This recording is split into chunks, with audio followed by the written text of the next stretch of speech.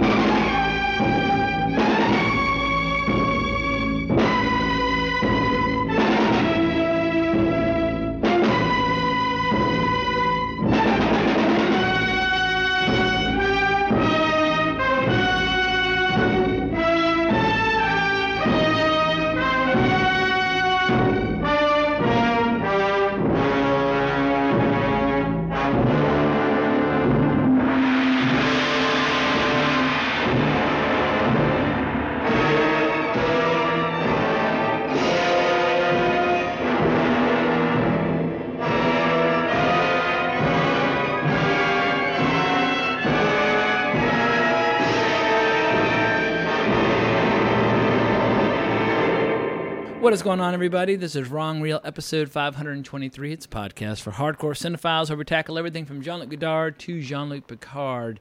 And today, in honor of the upcoming holiday of Halloween, we're going to be going into the world of Hammer horror and to guide us through this absolute dynasty of horror out of the UK from the 50s through the 70s. We have the great Steven Simpson, returning after far too long a hiatus, co-host of Pop Culture Gamers. And if you've heard him before, there's a rumor that Steven is from the UK, and he's going to offer us some special insights into the filmmakers, the actors, his favorite films, the legacy for their culture, etc., and so forth. But Steven, welcome back to Wrong Reel. I nearly think I should have a posh accent then for just one brief moment. How would you describe your accent, given where you're from, etc., and so on and so forth? Well, because I originally come from Berkshire, outside of London, sort of thing, it was like a Reading accent, and that really doesn't change between me coming from middle of the south down to the south coast where I am now. But if you were going to go to the far left, you're going to get a Bristol accent, or they talk like farmers and they talk like this.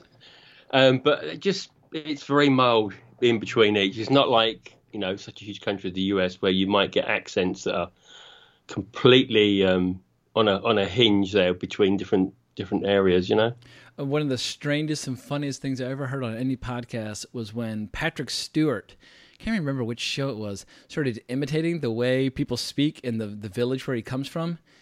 And it wasn't even English. Like, it was completely and totally incomprehensible.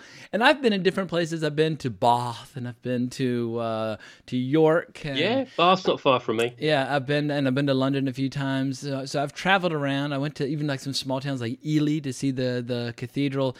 And it blows my mind. Obviously, both region, class, education, but there's so many different factors, and just like how the culture can change, or you're a city boy or a country boy or whatever. But y'all have an embarrassment of riches when it comes to a wide range of accents. It's funny because how we feel so old as a country, and we look at it like in Victorian times we were doing what we were doing, but then if you then cut it into the US and how they were then, it's just like two different worlds, from what they were running around in horses and horseback or whatever. It's just crazy. Yeah, well, we're going to be going into a lot of Victorian times today. It was funny how when a lot of these Victorian horror characters were first created by the Brits in the world of fiction in the 1800s, they were all, not all, but most were in a modern setting for that time. Like when Bram Stoker wrote Dracula, he was taking this creature and putting him in a modern setting. But it's funny how as more and more time goes by, everybody always wants to make Dracula like a period story. And you see Hammer doing that here, except for the one exception, Dracula AD 1972, which we'll be discussing. But I always found it strange how the Victorian authors really were trying to tell modern tales, but we regard them now as being so old-fashioned, probably because whenever we watch these Hammer films, they're very stately and they're very elegant and they're very classy and sophisticated in terms of the way people speak and dress, et cetera, and so forth. But I feel like, the essence of horror tends to be set in the modern day. Because I think, because a lot of it was Gothic, so that's a different... I'll move my phone down there, excuse me. It's a lot very Gothic, and that sort of sticks for that era, I think. I mean, Gothic today don't look like what it was then. It's still more creepy, I think. Yeah, in America, people went batshit for Gothic. I mean, you had Roger Corman doing his Edgar Allan Poe series. You had these two rival phenomena. Roger Corman's probably operating on a lower budget, but he was also enjoying a lot of success with Vincent Price. But you have Vincent Price doing all these Edgar Allan Poe films.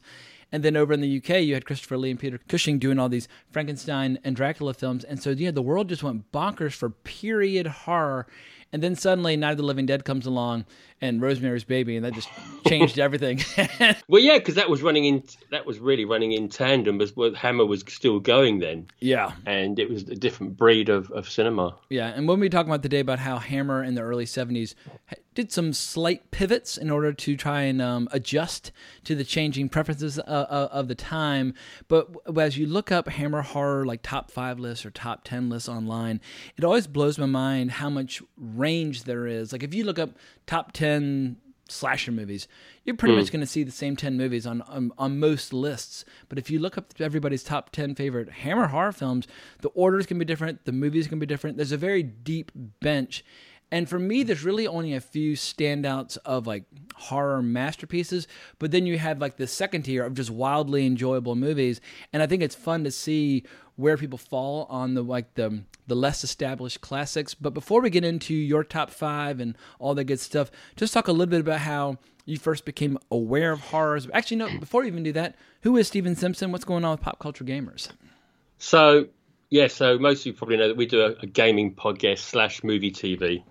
And we're getting we're getting close to 100 episodes now, believe it or not. Congratulations. So that I think that might hang around when the new Xbox comes out, which is in about a month's time. So hopefully that might tie in nicely with that. And I'm praying to the gods that I don't get turned away from them and saying that, sorry, we've run out of consoles.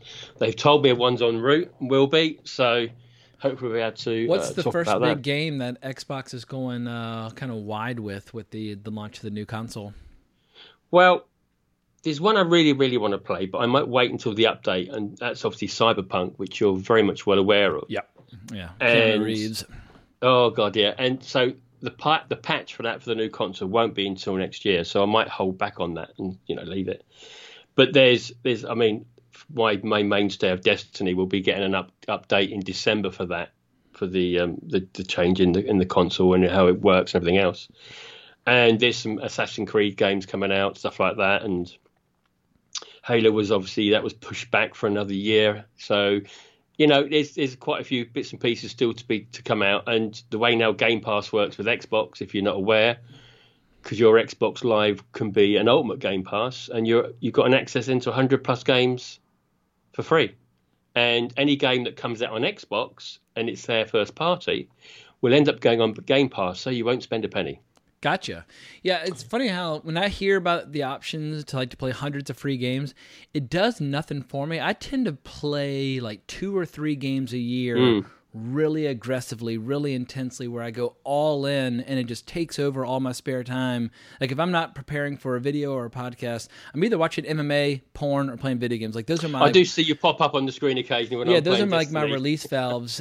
But right now I've been playing mostly on my laptop because I've been playing early access on Baldur's Gate 3. And for people who don't know, Baldur's Gate was the first really good computer game to kind of capture the D&D experience. There had been plenty of earlier games that tried to, but Baldur's Gate 1 and 2 really pulled it off successfully. And so Baldur's Gate 3 is in early access. It's only part of the game. But it's one of the things where I'm always tempted to start talking about, MMA and video games on my various platforms, but then I realized like if I do that, then my hobby or my release valve or like the one thing I do solely for fun kind of gets turned into work. And so I finally realized, you know what, just focus on commenting on film and television and let gaming just remain a hobby. Yeah. And on one side note to that, where I don't know if you would have been aware of it, but Microsoft bought Bethesda. Oh, interesting. 7.5 billion. That's a massive company. I mean, but I've played a million Bethesda games. Exactly. And so all those games future will go to Game Pass. So the new Skyrim, which will be coming out in a few years. Starfield is another one. Yeah, I mean, Elder Scrolls 6 is my most anticipated game imaginable. I've played 3, 4, and 5. 5 being Skyrim, and they're all the type. Those are my kind of, I don't know, god tier of gaming where I will go in and really not come up for air for years sometimes. I mean, I played Elder Scrolls 4 for several years. I played Skyrim for several years. And sometimes I'll take 6 months off and then I'll come back in and create a new character. But yeah, I think I've pretty much done every single thing you can do in the game of Skyrim. Oblivion? Did you go to Oblivion as well? Oh, yeah. Well, Oblivion was number 4. So yeah, I love that. Yeah, Oblivion was... when I got my Xbox 360, Oblivion was the first game that I got, and I was just starting business school. So when I wasn't studying finance and accounting and econ and all that crap, I was kicking people's asses. Or listening to Patrick Stewart trying to get out of the dungeon into that world. Yeah, he was great in it. Yeah, they always get great voice cast, so on and so forth. I'm probably going to go down and buy the PS5 as well as the new Xbox because I do want to play Demon's Souls, the remastered version, which I've never played before. Yes. But yeah, lots of cool things on the horizon, but Elden Ring, huge one from Software as well. But let's start switching gears into the world of Hammer. You got a few years on me, but you're not old enough where you got to experience the kind of the dawn of Hammer horror in real time. So as a young lad in the UK, when did you first start hearing about these movies? When did you first start experiencing them? So this would be early 70s. So then they would have started to put the Hammer movies from the 50s and 60s will start to appear on TV. Hence, some of the ones we'll be talking about today will be mentioned. And that was my love, seeing Christopher Lee and Peter Cushing on screen together. I think they did some 22 movies together. Which you is include all everything. It's Peter Cushing, he played Baron Frankenstein in 6 of the 7 Frankenstein films, Van Helsing in 5 Dracula movies, and Cushing often appeared alongside actor Christopher Lee. But yeah, 22. Peter Cushing did 22 horror films. Period with Hammer Studio. Yeah. And it's like, we've grown up with Peter Cushing, and he's come out of that. He did Star Wars and everything else. It just, it just blew my mind. And watching horror, and how would I put it? The sexual revolution for the 70s and how that was advertised in horror as forgetting the supernatural side for Dracula, for example, they would give you that busting out ladies that would be to the slaughter in some cases. But it was something I loved to watch. And sometimes those girls doing the slaughtering, because some of the most beautiful Hammer horror ladies became vampires themselves to feed upon there's a very willing men. They did. And it's funny because from where I was living at the time, we used to go to walk my parents' dog in Black Park, which is where they did film a few of the Dracula scenes for those movies. And not aware of it at the time until a few weeks ago. But yeah, it's great. And obviously Bray Studios, that wasn't far from us as well. Well, they did a lot of filming for the Hammer movies there in the area. I don't know what it's like now. It's probably just still up and probably not working, but it's the buildings there on the Thames still. That was it. And it moved on from the 70s to the 80s. And the Hammer films are starting to drift away. They went into TV, and something I adore so much is the TV show called The Hammer House of Horror, which was early 80s, and they were single stories of horror and with twists and turns, the same way you would get something like The Twilight Zone, in the same sort of vein for that, but that was more science fiction. And yeah, I just loved it. And the music, of course, is something else, which I've actually been lucky enough to pick up a few of those recently, because you can't forget that in a Hammer movie. They are sort of Although, as I was watching some of these documentaries you sent me, I never made the connection until this documentary that the theme to Dracula is basically just his name, like Dracula. And so now, whenever I watch any of the Dracula movies and they keep using that theme, I just start busting out laughing because it's so ridiculous that his theme music is just his name done in big dramatic notes. I kind of wish I hadn't been told that his theme is just it a little bit then for you, you know? Yeah, it's, oh my God, yeah. It was simple and effective, and it's immediately recognizable when you hear it. James Bernard did all sorts of scores. I mean, that was funny, ironically, that this last record store day we had, which is split into three days over a few months due to COVID. And I was lucky enough to pick up the original Dracula score and a Frankenstein score as a double album. Nice. Which is something pretty special. Obviously, blood red for Dracula and the green colour, which I think, I don't know, maybe sticks out for the Frankenstein movies with all the bottles of coloured liquids that would be in the laboratory and stuff like that. Yeah, I mean, that was one of the big things about Hammer, and people have talked about this ad nauseum, but prior to the arrival of Hammer, you really didn't have a lot of horror films in color. And I can't really think of any big examples, perhaps outside of the world of science fiction. But even before Curse of Frankenstein, which in the U.S. was 1957, I don't know what big horror films there might have been or big monster movies, because Ray Harryhausen hadn't transitioned into color yet. No. But seeing these creatures, from most of whom have been made popular in the 30s in black and white, suddenly seeing them in color, that was a big deal. And that sounds like such a gimmick, but it's blood just looks different in red than in black and white. And so to see Frankenstein's monster in color, to see Dracula, Count Dracula in color, that was a big deal. Part of it was a big selling point. More than 100 years ago, in a mountain village in Switzerland, lived a man whose strange experiments with the dead have since become a legend that is still told with horror the world over.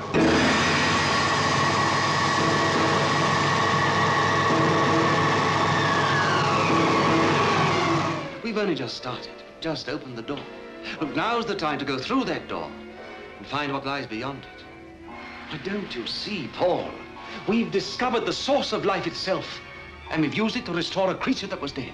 This is Frankenstein, who revolted against nature, who experimented with the devil and was forever cursed. His unwilling collaborator was Paul Kremp. I can't prove you murdered, but I can stop you using his brain. Why, he has no further use for it? Don't be a fool! Be careful! You damned it! Only 2 women ever entered this house of evil. Elizabeth, come back! Elizabeth, the lovely cousin who had promised to marry him, and Justine the maid, who kept passionate and secret rendezvous with her master. Won't you understand you're in real danger? What Victor is doing is dangerous to everyone in the house. Now, you cannot possibly conceive what dreadful thing he's planning to do. What are you trying to tell me, Paul? That Victor's wicked? Insane? Wicked, insane, evil. Call Frankenstein what you will. A demon had made a man-made monster, and now the monster was the master. Paul, what are you going to do? For your sake and to protect Elizabeth, I've so far kept silent. But now I shall go to the authorities and have them destroy that creature. And see that you pay for these atrocities. No!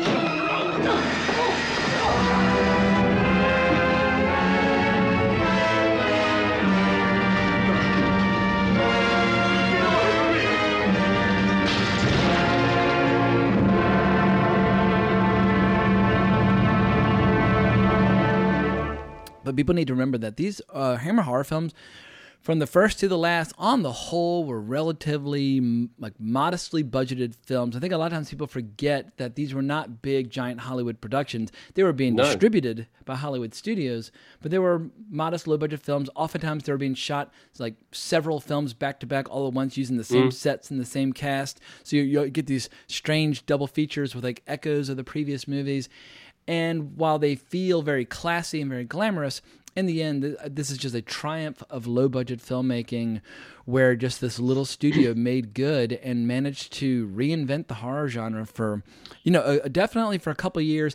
And then, of course, toward the end, you have, like with any sequelitis phenomenon where you start getting diminishing returns, where you probably return to the well one too many times on the same characters. I mean, they made like 7 Frankenstein films. Like, how many Frankenstein films do you know? They might have even made more Frankenstein films than Universal did in the 1930s. But they did very successfully reinvent the Mummy, reinvented the Werewolf. They reinvented all these classic characters, and they had to do them totally differently in order to avoid basically being sued. Absolutely, and I think the idea of trying to come up with a Dracula movie and not even realizing that, hold on a minute, we got to watch this. But with the US getting the rights as well for the Dracula point of view, that it helped make that flick in the end, didn't it? So it's quite interesting I didn't know a lot of this, and it's interesting to hear how this all come about with the political side, especially with the Universal monsters. It's the bolts and the necks were actually, you couldn't go near that in a film. Yeah, the irony is that the James Whale Frankenstein starring Boris Karloff from the 30s almost bears no resemblance to Mary Shelley's novel, because in Mary Shelley's novel, while initially he's a lumbering monster, he becomes incredibly eloquent and becomes incredibly intelligent and sophisticated, almost like a super being by the end, apart from his physically repugnant appearance. So it's funny how Universal would claim such, would claim so much territory on that character, even though it's a complete and total departure from Mary Shelley's original fiction. But let's start drifting perhaps into some of your choices, because there's no way we can recapture the entire Hammer era in this conversation. But for people out there who want to see some of these documentaries, there are 2 really good ones that you sent my way. And the first one's readily available, where it's just called Flesh and Blood, the Hammer Heritage of Horror. I guess it was probably made in the early 90s. It's it's of its time. It's not quite as in-depth as perhaps as I would like, but you still have a lot of these actors among the living being interviewed, and so that's really special to get to see Peter Cushing talking about these movies. And then, of course, you have this giant Warner Brothers documentary which came out recently, which is all about the Warner Brothers distribution of Hammer horror films in the 60s and early 70s, and I found that to be fascinating as well. So I'm not going to try and retell the tale that both of those did so well. I want to focus today on what Steven Simpson loves about Hammer horror. Absolutely. Do you want to mention the women first? This is your episode, so if you're itching to dive into some of the Hammer ladies, they obviously played a massive role in the enduring legacy and popularity of this brand. Well, that's it, because I wish this was on YouTube, because your eyebrows, they rose when you said, "Do you want to talk about the ladies?" Like... So obviously in the I'm going to cry my eyes out in a minute. So actually in the 70s, censorship was being relaxed after the conservative period of the British cinema. So what was happening was that the scripts from Hammer were being submitted to the BFC on the British Build Reform Censors, and they were obviously making cuts to make him an X. July 1970. Which in the UK is different than America. Like the UK, the X certificate, at least in the 50s, that just meant for adults only, but it didn't mean porn. No, but you would have thought that X being X, and then obviously the last letter of sex, but hey ho. So like Curse of Frankenstein and what we call Horror of Dracula, what we all just call Dracula, those were both certificate X, even though they're obviously very chaste. That's it. But what was handy was that they raised the certificate to 18 from 16. Hence, Hammer then had a bit more of a leeway in what they were showing. Gotcha. And from some of the films, even the ones we're not talking about, and there's a few I could mention where you see completely naked women in it. It's something that was for the adult only audience. But the women of Hammer, if I give you a little list of the ones I was thinking about and they come to mind. So Ingrid Pitt, love her. She did The Vampire Lovers and Countess Dracula. And she shows them in things like The Wicker Man and other movies as well. Yeah. Obviously, Wicker Man's not Hammer, but it's the same era. But she's a true icon and legend of the horror genre. Yeah.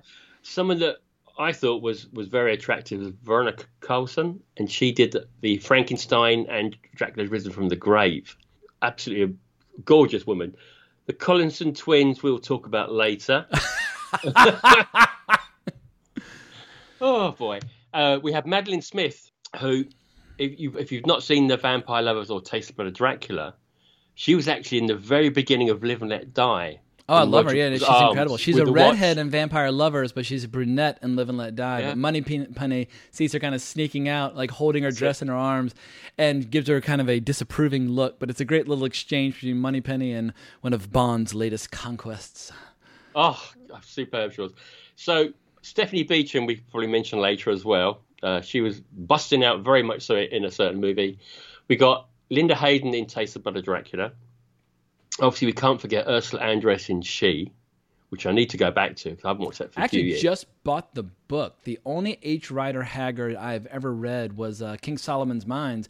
I took a Fiction of the British Empire course in college, and we only read, I don't know, like these big, bold, heroic, what would now be regarded as like colonial fiction, but people in the 90s just had a different attitude. But King Solomon's Mines was a wild adventure story, but She obviously is one of his most popular books, and yeah, because of movies that I think it's been remade several times over, but obviously with Ursula Andress, she was the feature attraction.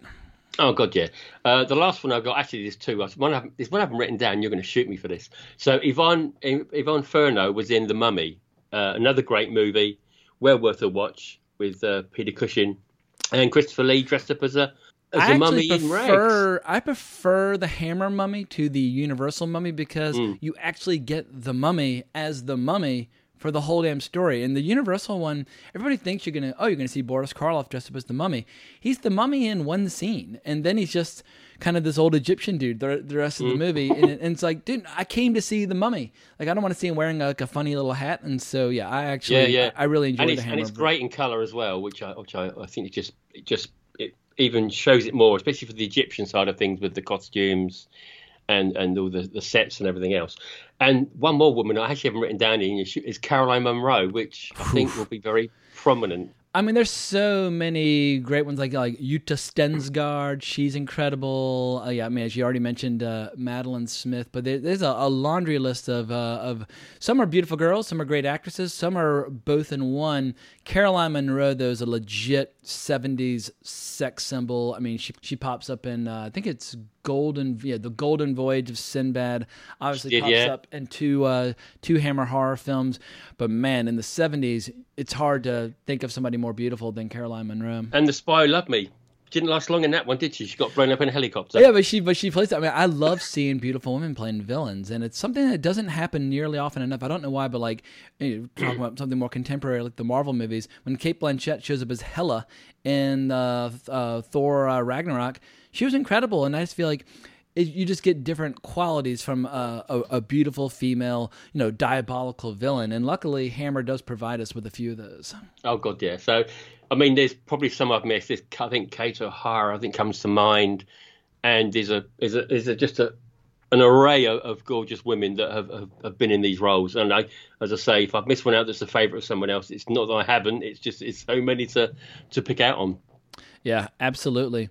Well, before we get to your official top 5, just any thoughts on how Hammer came to be, how it transitioned in the 50s because obviously it started out with things like Quatermass Experiment, X the Unknown, and they made this pivot, obviously, in 1957 with Curse of Frankenstein. But is there anything in particular about the early days that you want to call attention to, or should we just dive right into your number 5? Well, I must admit, it's funny because I haven't seen the original Quatermass Experiment, although I do have it now in a big Hammer box set, which I haven't got through them all yet because it's like I've actually watched quite a few because I've got all the Dracula movies now and a few other Dracula vampire movies, should we say, the Hammer ones anyway.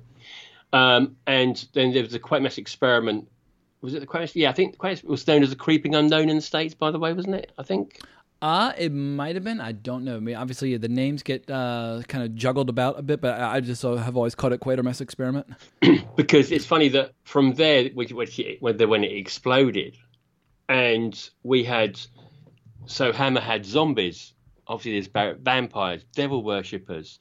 Obviously, we had Baron Frankenstein, Sherlock Holmes, Dr. Jekyll and Sister Hyde. I mean, we could be here for ages just reading off well, it's everything incredible they've just done. how many individual franchises they were able to launch, and some more successful than others. But just to give people an idea of how successful these films were, when Curse of Frankenstein was released, it grossed 70 times its production cost. Like anytime you take your investment and you get 70, I mean, if you double your money, that's a hit. If you get 70 times your production cost, you're doing something very special. Actually, I think it costs about under £70,000 to make it. Absolutely. And you watch it now, and I think it holds up remarkably well, but you can tell, like, the main special effect is just the chilling performance by Peter Cushing, because people forget that in the Hammer horror films, Frankenstein is a sadistic, evil, just rotten bastard. And I think that's what sets the Hammer horror Frankenstein films apart, is just how brutal and evil they were willing to characterize the doctor himself, where even though Christopher Lee is horrifying as the monster, he almost comes across as a sympathetic character by comparison. Yeah, and obviously he didn't play all the characters in those Frankenstein films. I mean, we had... do you know what? I can't think of his name all of a sudden. Obviously, the guy that played Darth Vader. David Prowse. Is that David his name? Prowse, and that's it. He was the monster in one of them as well. And he looks absurd. I mean, some of the Frankenstein's monsters look better than others. I think the Christopher Lee one looks incredible because he quite literally looks like he's been patched together from a bunch of different sources. But there's one Frankenstein's monster where he quite literally looks like he's just wearing like a cardboard box on his head. It's like, all right, tap the brakes. Let's do better. We can do. And there's one that looks like this. a teddy bear as well. You know what I mean? Obviously not a cute teddy bear, but it's incredible how they kept away from. It's horror Frankenstein from 1970, where it's David Prowse in a diaper with a shaved head, and it's like, you know what? You're just not that scary looking. I mean, obviously he was. I love seeing David Prowse when he pops up in Clockwork Orange a few years later, and I love seeing him as Darth Vader. But Frankenstein's monster, if all you're doing is a diaper and a shaved head, well, then you're just not trying hard enough. Oh God, no, that's it. But should we go? Should we move on? Yeah, let's do it. Yeah, late. I'm watching number. It's very difficult to make this as a top 5. I've just done it. I think I've just not. Well, I haven't really thrown them in the air, but number 5. Throw out as many honorable mentions as you like. I just wanted to have some sense of drama. There is.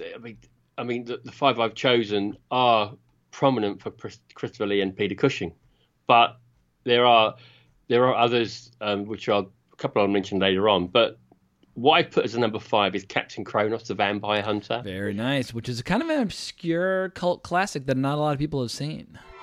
In the 18th century in Central Europe, a black terror swept across the face of the land. The curse of vampirism, which had been a half-forgotten memory for hundreds of years, returned with a fury that struck unholy fear into the hearts of every man, woman, and child.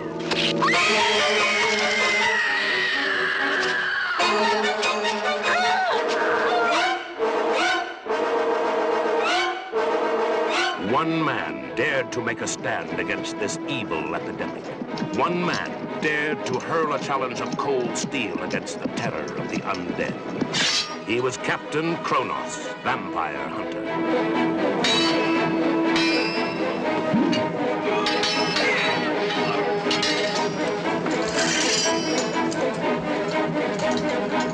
It is commonly supposed that a vampire attacks in only one way, by biting the neck and draining the victim of blood.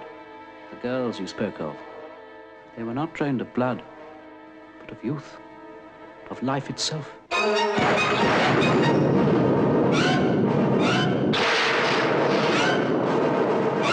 You see? He's been bitten on the mouth. God's sake, I survived a vampire's bite. But he is not the man you are. I'm doomed. My soul a never-ending torment. Kill me! Kill me!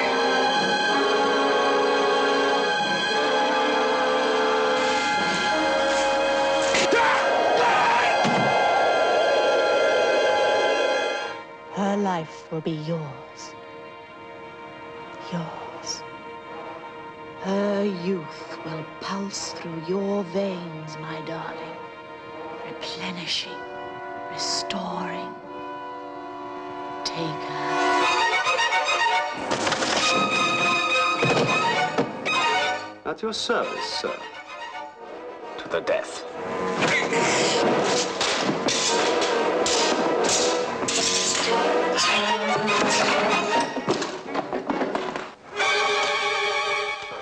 Yes, you bleed, my lord. This is God's blade. Forged for your black heart.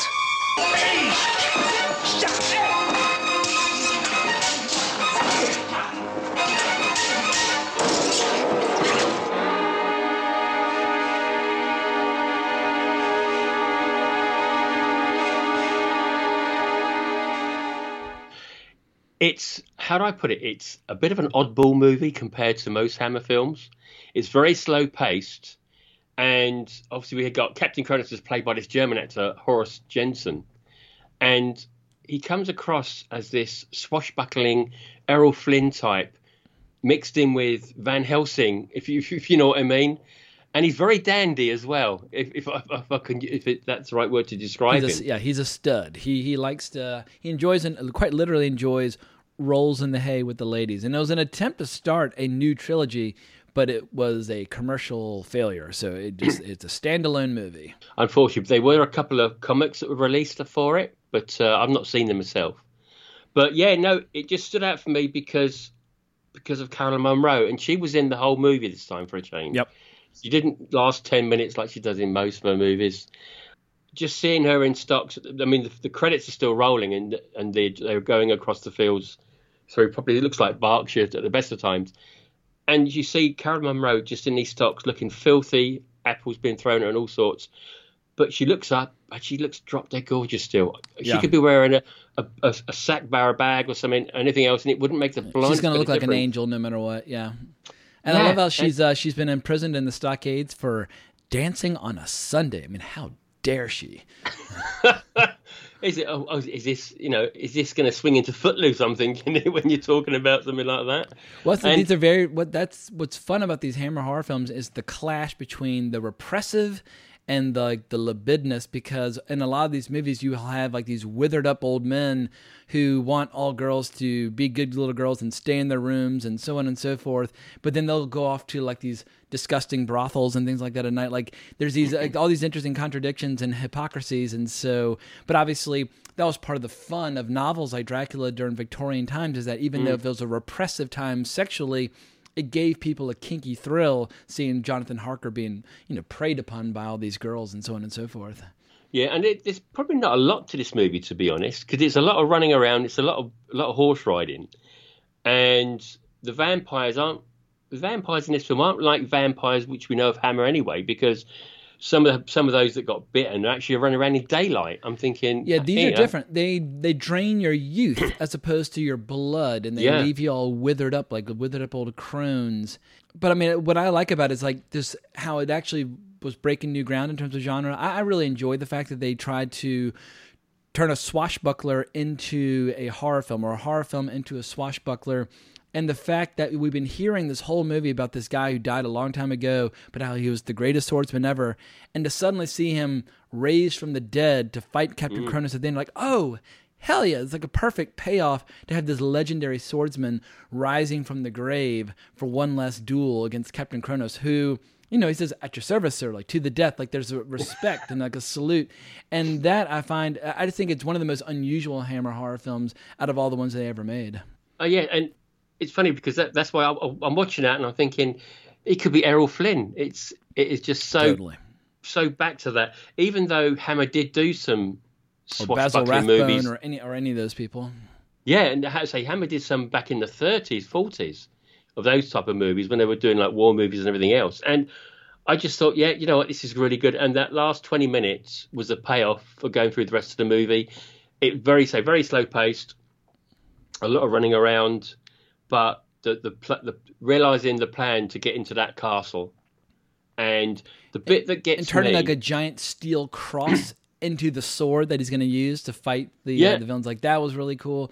And also, people have to remember that like Hammer was all about genre mashing at this point. Like they did the Legend of the Seven Golden Vampires, which was a Shaw Brothers Hammer horror, like, co-production where they combined martial arts with vampires. So they were basically trying everything they could to keep themselves relevant, keep themselves fresh, because in the 70s, Hammer was kind of struggling to figure out what to do. Like, what people have to keep in mind, and this is articulated in one of the documentaries, in 1963, the biggest film ever was Sound of Music.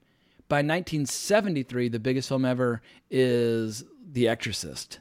So it's like you're seeing this massive change in culture in a 10-year period, and it's easy to think, 10 years, that's nothing, like it goes by in a flash. But when it comes to tastes and preferences, especially among young people, the change in tastes was seismic during that 10-year period. So Hammer was always trying to not seem like a studio made by a bunch of stuffy middle-aged people.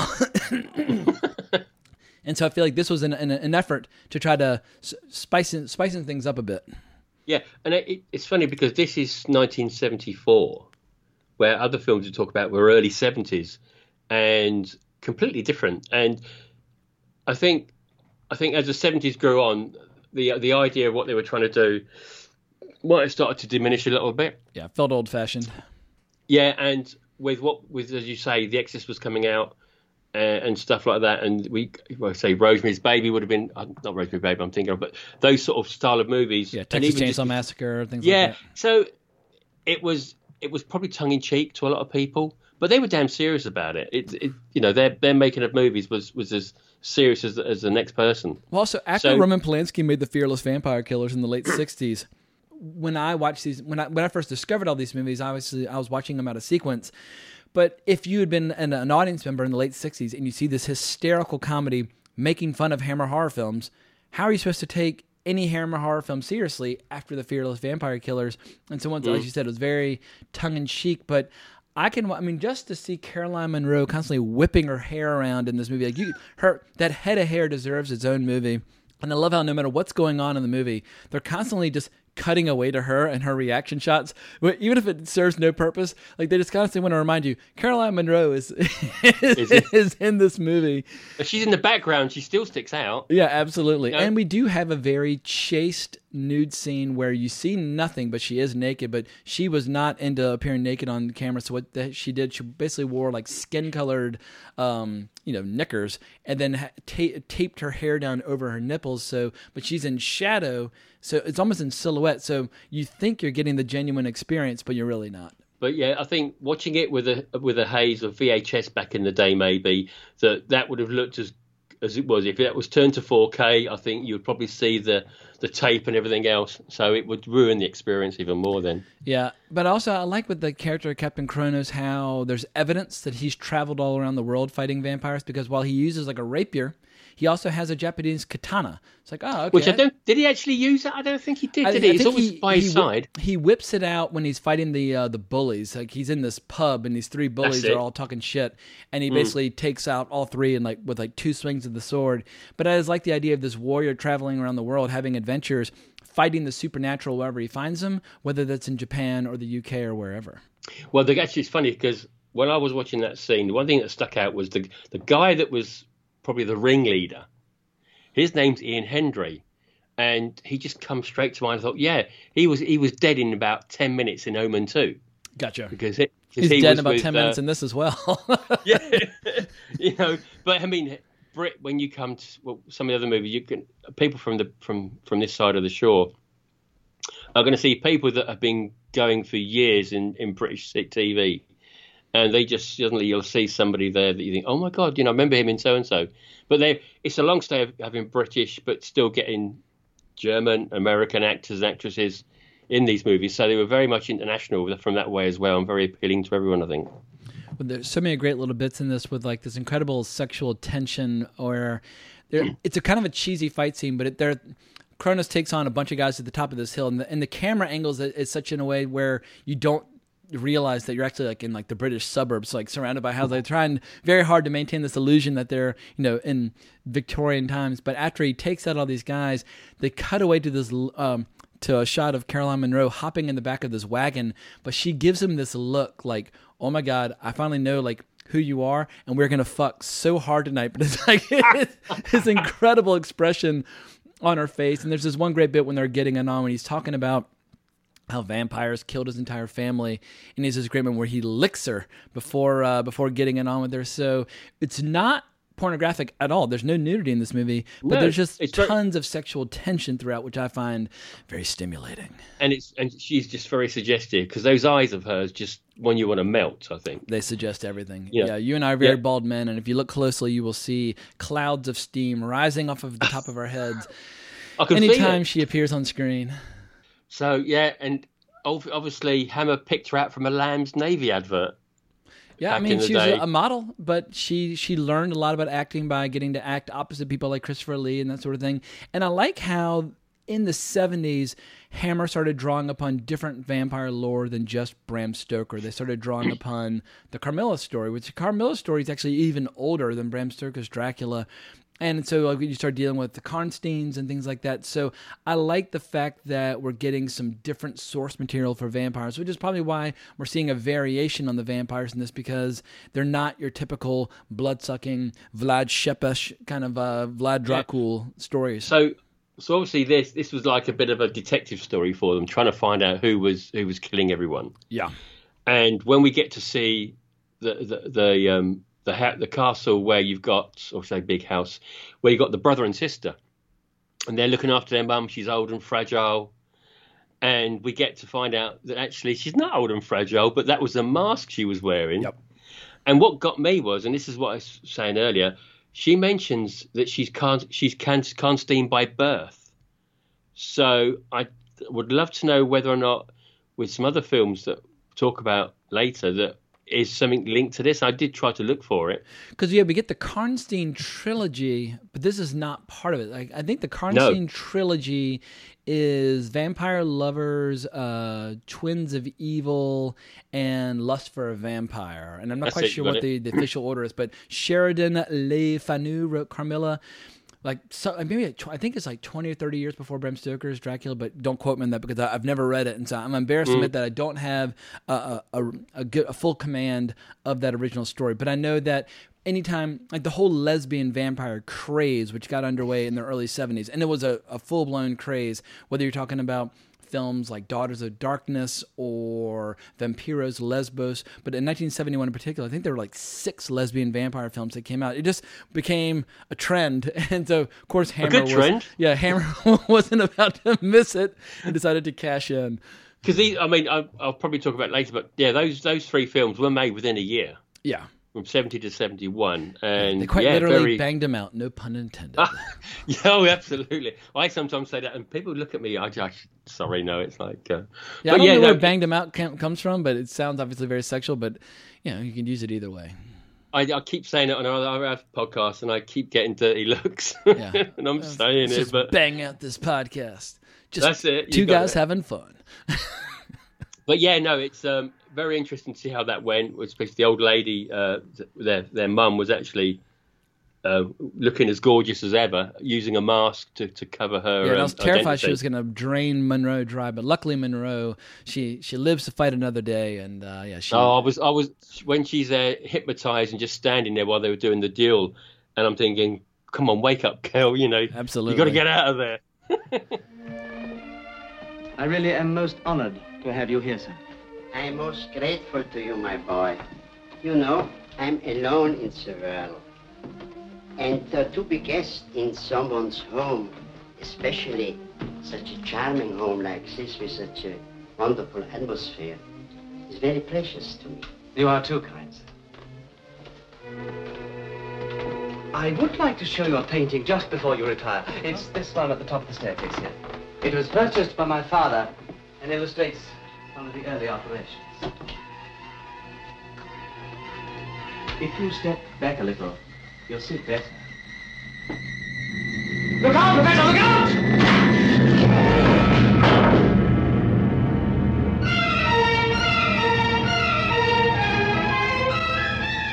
So, as we've been talking about it, Curse of Frankenstein from 1957. It's one of the big ones. And it does look like it is an old movie. Let's not get away from that. But no, it doesn't deter at all from what you're seeing on screen visually.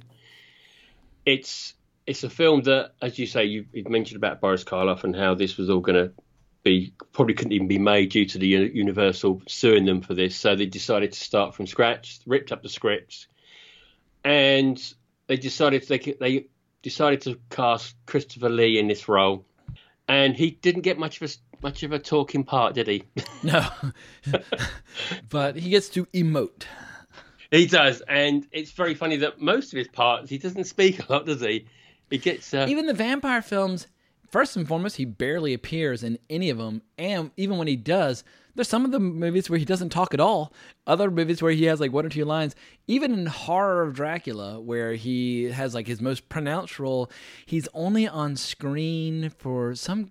I found it. He has 16 lines of dialogue and 7 minutes of screen time, and that's the most dialogue and most screen time he gets in any of the vampire films. So it's like if you're showing up to see Christopher Lee, savor it and appreciate it what he does. But he probably gets more screen time in Curse of Frankenstein.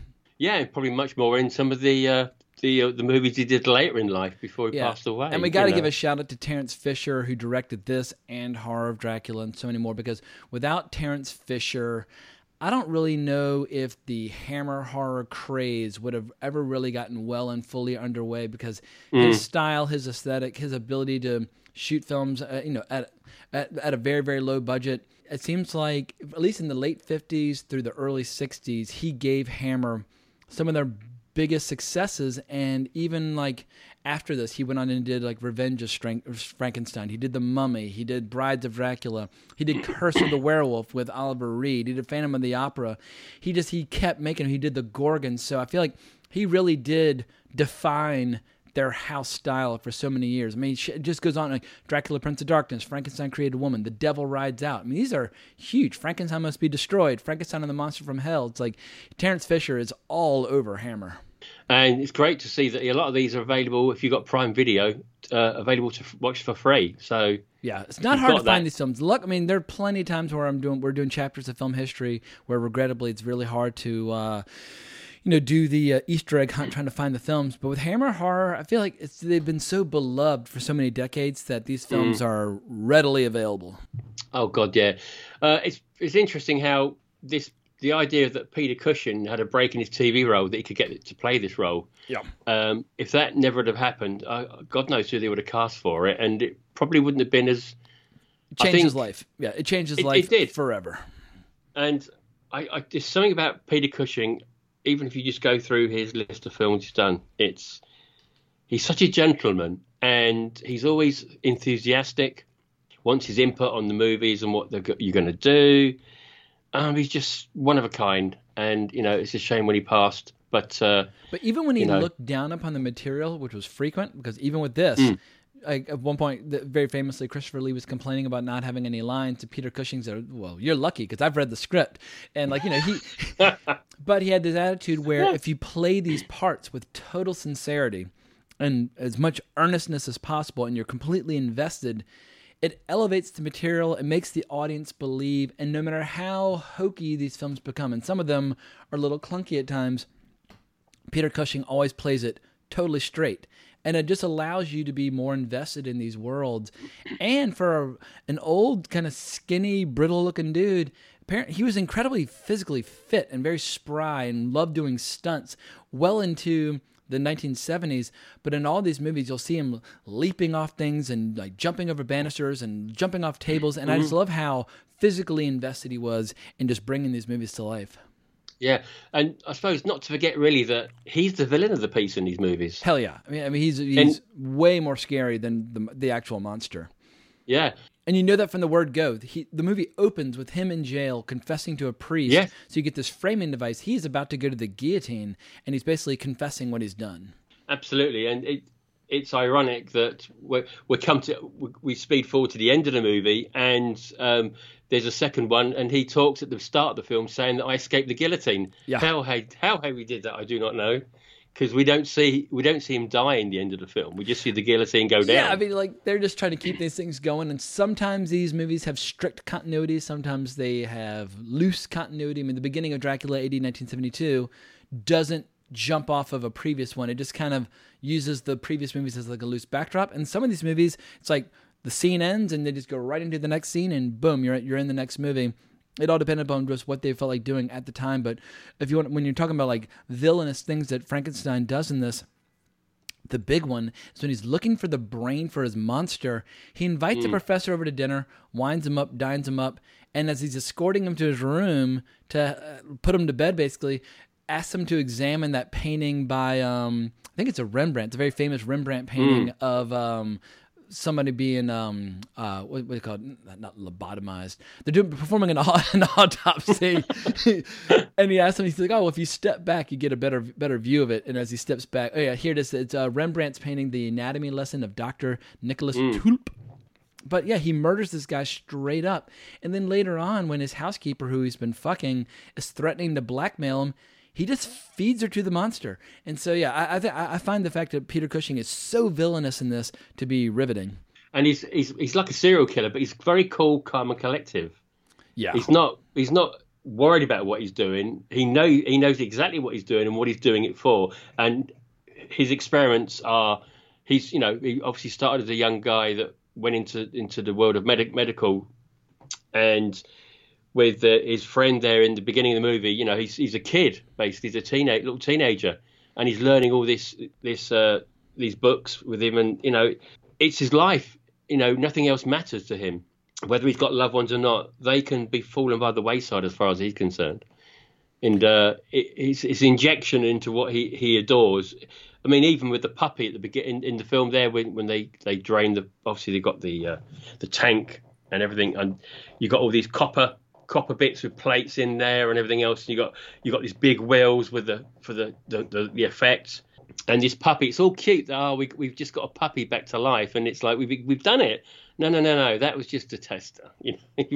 I want to go to the real thing. And it's as much as he's cute then with what's going on, it's turned on his head when he wants to actually create a person and put limbs together.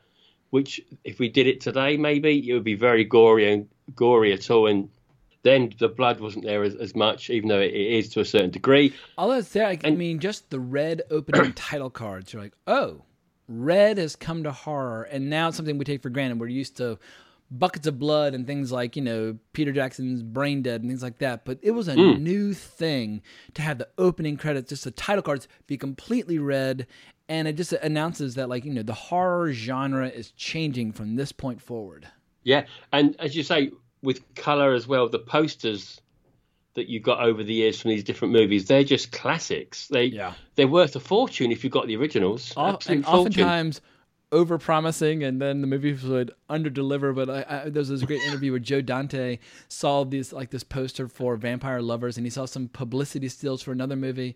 He's like, well, were those scenes cut? Like, what's going on here? But Hammer would sometimes make a poster and then raise the money, or they would do all these wild publicity stills for their movies and then have none of those scenes in there. Most famously, probably for Twins of Evil, which we'll get to in a bit. But they had all these incredible publicity stills of the twins, and basically making you think you're going to see quite a different movie than what the final product. I mean, the final product is fantastic, but I just love how when it came to marketing, they were not afraid to exploit the subject matter. Oh God, yeah. And some of these posters, they were like pop culture in the end. Was it Dracula risen from the grave? And they had a woman with the two plasters. Yeah, the two pink band-aids on her neck. And what was the name? There's a very famous poster designer who did that. His name is Bill Gold. But Bill Gold was, one of those classic kind of Madison Avenue New York marketers. And he's like, yeah, if you want to make Hammer feel young, hip, and cool, the posters have to appeal to 60s counterculture. Yeah. And they can't feel like they're going to visit like a mansion or a museum or whatever over in the UK. And so the posters in America oftentimes bear very little resemblance to the film in question, but it worked. And people went to these movies in fucking droves. I mean, Martin Scorsese talks about how as a teenager in the 50s, it was a really cool thing to do for a bunch of kids to go check out the latest Peter Cushing or Christopher Lee film. And obviously it must be a big influence on what they were doing later in their own film careers as well. It must have, to see that as a kid, and it was scaring the pants off them. I don't think if anyone watched a Hammer film now, they would be scared to a certain degree, as much as I think the music can probably bring that out. And there's just some scenes which, you can see why they would have been scary for the time. And yeah, it's fantastic what they come up with. Yeah, I mean, Scorsese talked about the big moment that had a massive impact on him is the arrival or the introduction of Christopher Lee as Dracula in Horror of Dracula, where you just see him standing at the top of the stairs. But it's one of the all-time great shots in horror. And he walks down the stairs just like a proper gentleman. It's like, hello, like, my name is Count Dracula. Like, welcome to my house. Like, wait a second. Like, you're just talking like a regular guy.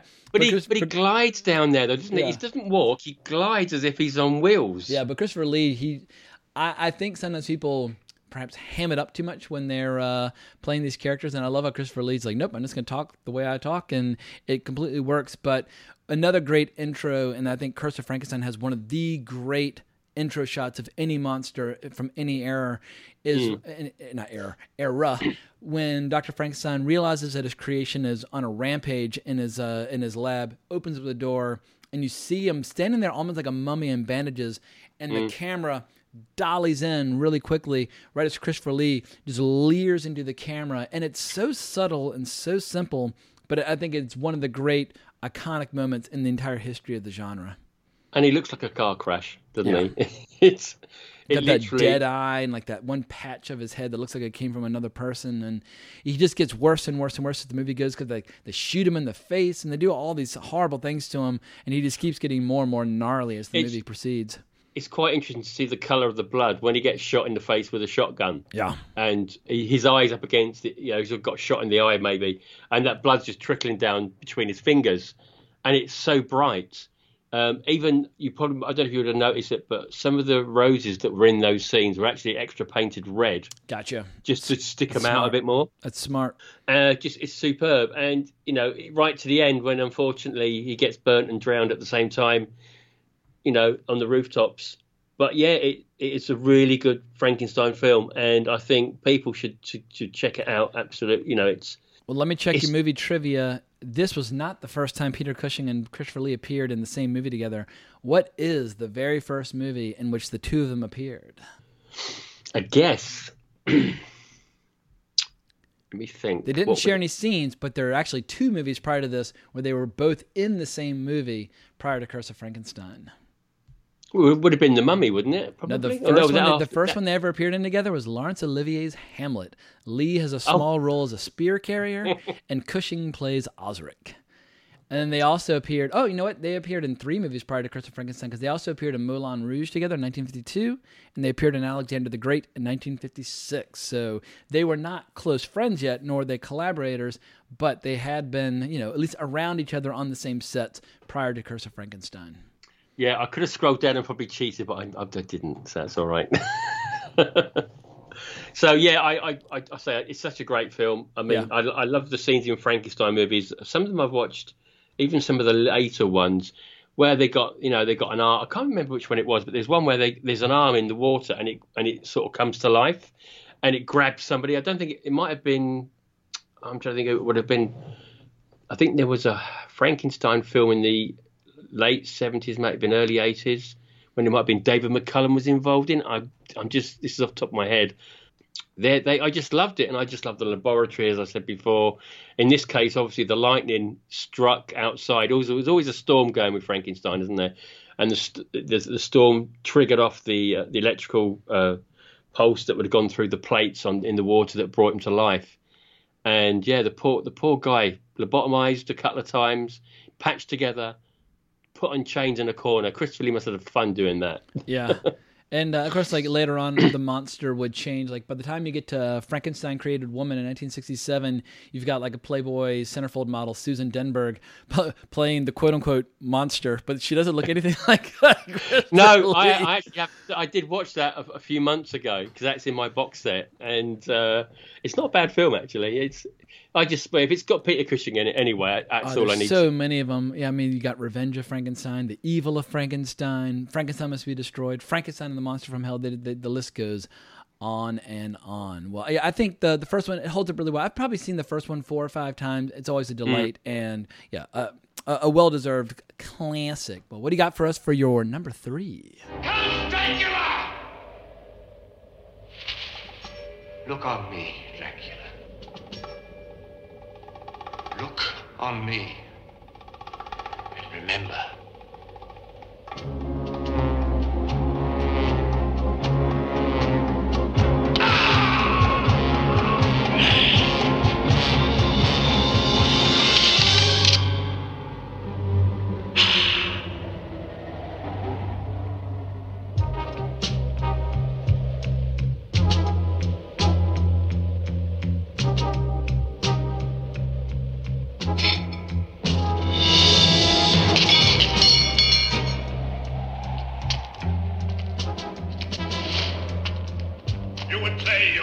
weapons against mine. Against me who has commanded nations.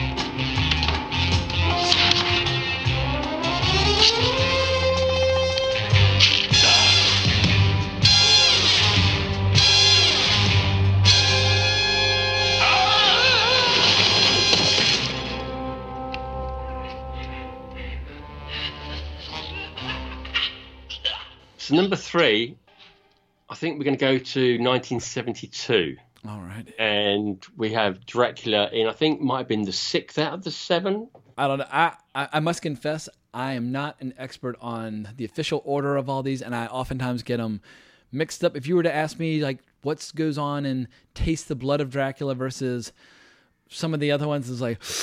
Scars of Dracula, or yeah, but Dracula AD 72 is easy to keep it separate because it is in 1972 in, like, you know, in swinging London. So, and what was great about this film was that he dies twice in this film. Yeah.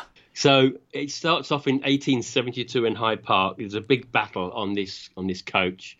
So Van Helsing and Dracula are it's fucking epic too. I mean, I think of all the great scenes in Hammer horror, that opening bit, which is basically like a stand-in for all the previous movies, just showing like their it's struggle. like a Bond film, isn't it? There was a previous movie somewhere, yeah, exactly, and we're seeing the end of it. Yeah, and it looks so cool. It's got so much action. The fact that, like, the carriage is like it's running away, and the fact that Cushing and Dracula are fighting like blow to blow. I love how in these movies Dracula doesn't have the strength of like 100 men. He's just like a little stronger than like your average guy. So Peter Cushing and Christopher Lee are able to have like wrestling matches and fist fights, and that for me is always a lot of fun. Yeah, because obviously Peter Cushing's character in the books going way back was a frail old man to a certain degree. Yeah. So he was, I mean, he was fit there. He was doing them scenes himself. He loved doing the fight scenes. Absolutely. And as a kid, I remember collecting the bubblegum packs, and what I had all these for 80-72. Yeah, and others as well. And I remember seeing I remember the cards. I did certain pictures. I remember, like, obviously, Dracula gets staked via the crash of the coach, and obviously one of the wheels comes apart and it sticks into his chest. And that image was one of the cards I had, and it's just so imprinted in me. As much as even though we're not going to talk about the last film he did, where That's he Satanic died. Rites. Yeah, he dies in thorns, in a bush of thorns at the end, and that picture was another card I remember having.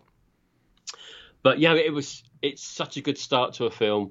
I know this is it's not one that everyone would probably go to out of all the movies. Well, it's controversial, not controversial because people love Christopher Lee, but people are divided on it. Some people adore this movie, and some people think it's ridiculous.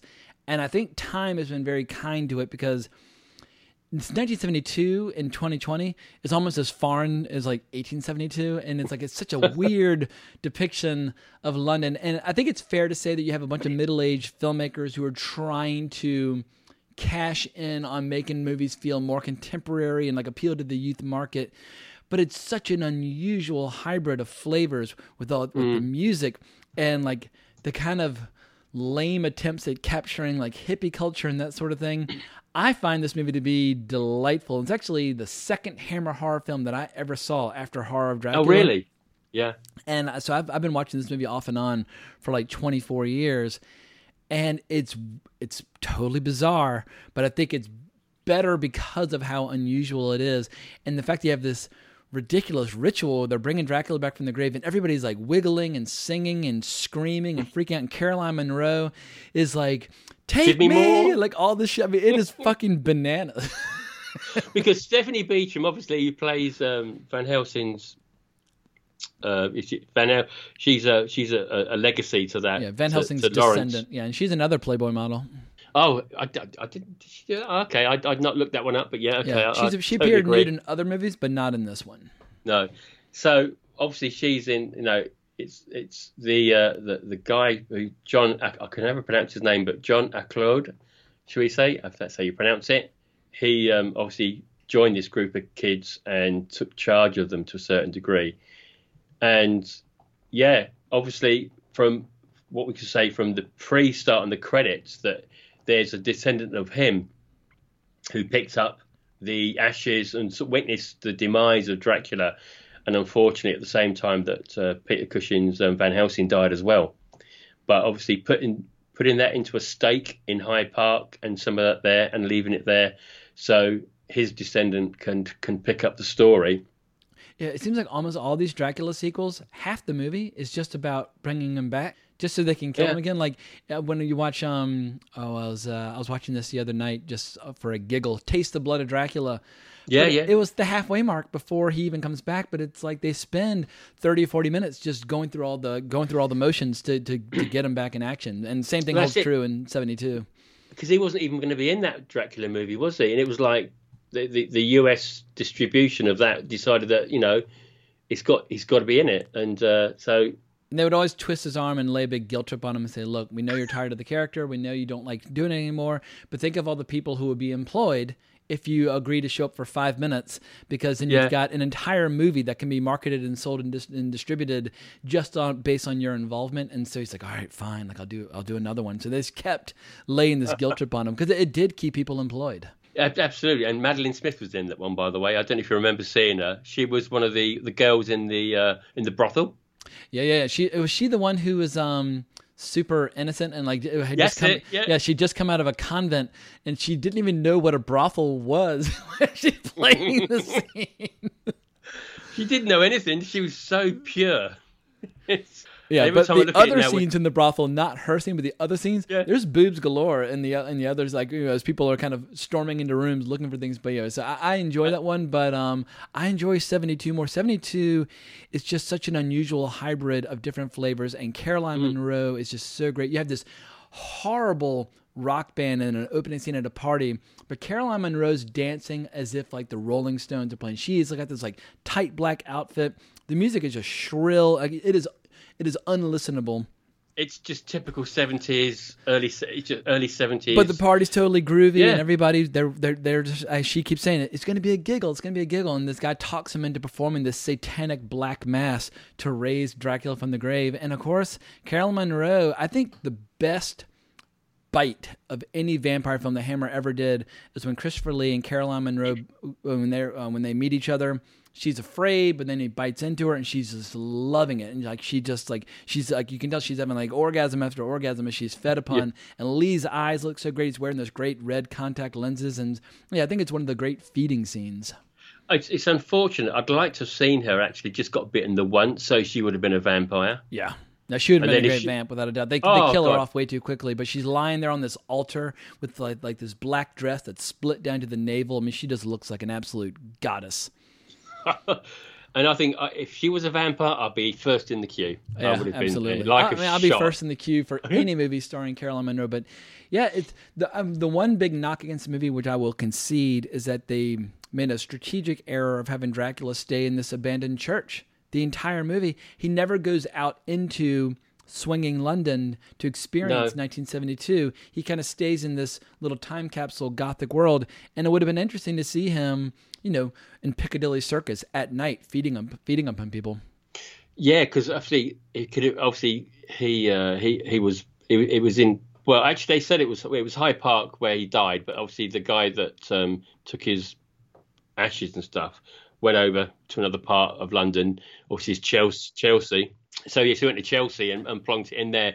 And if he'd have been walking down the King's Road at night, I mean, I've still got images now of Love at First Bite with David Hamilton doing it. And it might have been a bit of a comedy role if he'd done it. And so probably it was better that he was left in that Gothic church, because that's how we remember him the most. Yeah, but it's like the novel Bram Stoker's Dracula was a contemporary novel. And when Dracula's walking around London, he dresses like a modern day Englishman. And it would have been interesting to see Christopher Lee put on a suit and dress like a 1972 Brit, and then continue to feed upon people. Because I feel like he's lived for so long. Like when he first gets confronted in the original story, he's been around for centuries, and he's had to adapt and change as time goes by.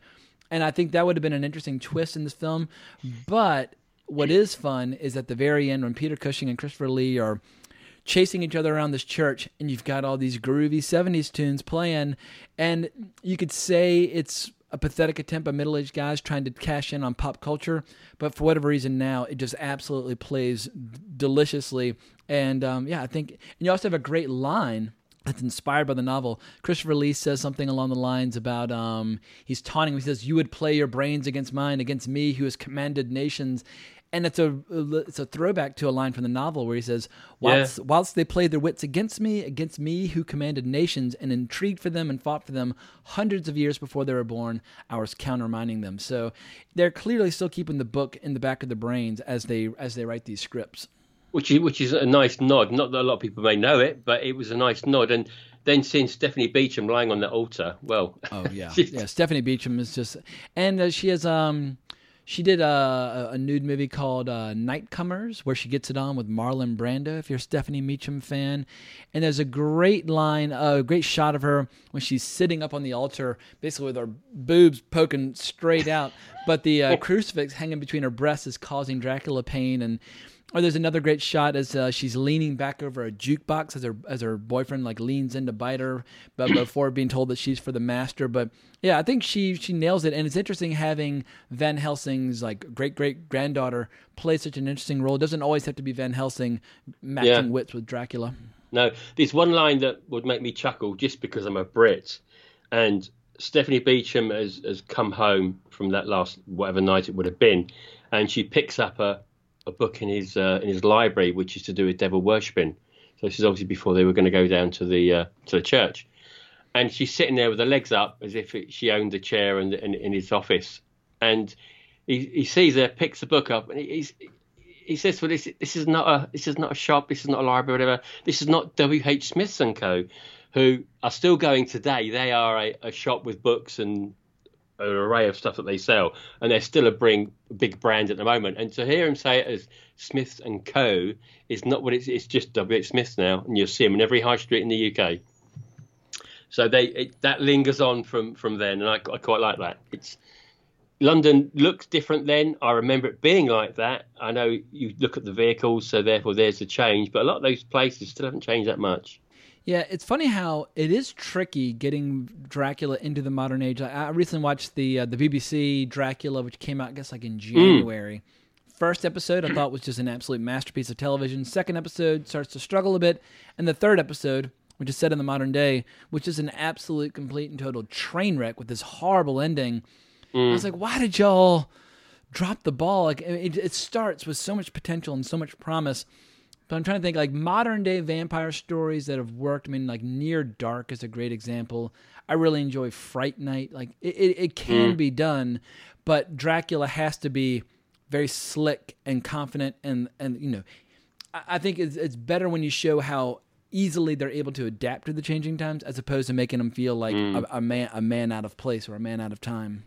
Yeah. I mean, Gary Oldman's Dracula was very different. And I got a bit of a soft spot for that movie. Yeah, absolutely. I really enjoy it. And when it comes to combining like erotica with vampires, it's definitely one of the all-time greats on that front. What's funny when you talk about all these sequels and all these recurring characters and how many of these movies are connected, Hammer in their own way was almost kind of doing like a Marvel Cinematic shared universe decades before Kevin Feige had that same idea. And obviously, like when you watch Curse of the Werewolf with Oliver Reed, it's not really connected, but it feels like it's set in a similar world. And so maybe this is the first fully functional shared universe on the screen, because the Universal movies, there were a lot of sequels and they eventually would collide. But by the time you get to things like Abbott and Costello Meet Frankenstein, they basically wiped the slate clean on all the continuity.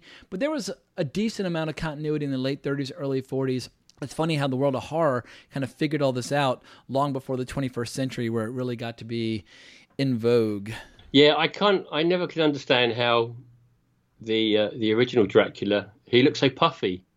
He did. When I look at photographs now, I just sort of laugh. Before the morphine got to him, yeah, because Bela Lugosi became sadly a bit of a substance abuser, and he got a little gaunt and eaten away by the late 30s, early 40s. But yeah, no, it's there's some classics there. I just love it. It's brilliant. Well, cool. Let's keep pushing forward. What's your number 2? So number 2 is. It's very difficult to put a number 1 and number 2, but I just done it this way around, just to split up Count Dracula. But Twins of Evil is probably one of my most viewed Hammer film ever. Wow! All right. Oh God, have mercy on this poor, unfortunate creature. In old Gothic Europe, they had 2 burning passions: witch hunting and devil worship. Practice the black arts.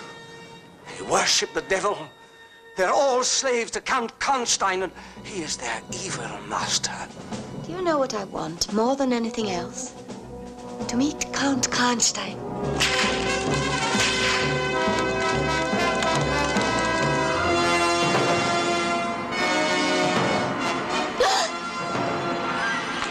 They look alike. They dress alike. 2 identical beauties. But one of them has the very devil in her. For you, all pleasures should be supreme. These are the men they call the Brotherhood. Seek out the devil worshippers by burning them! And this is the sister who is about to enter the Devilhood. Look, what do you see? We are the undead, immortal. The devil has sent me twins of evil.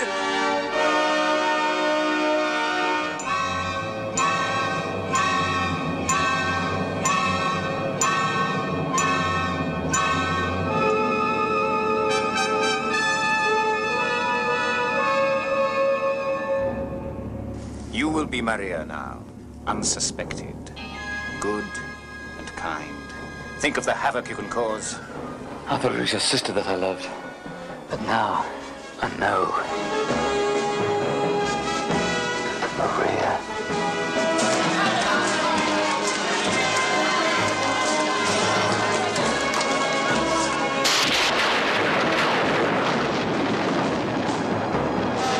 Twins of evil.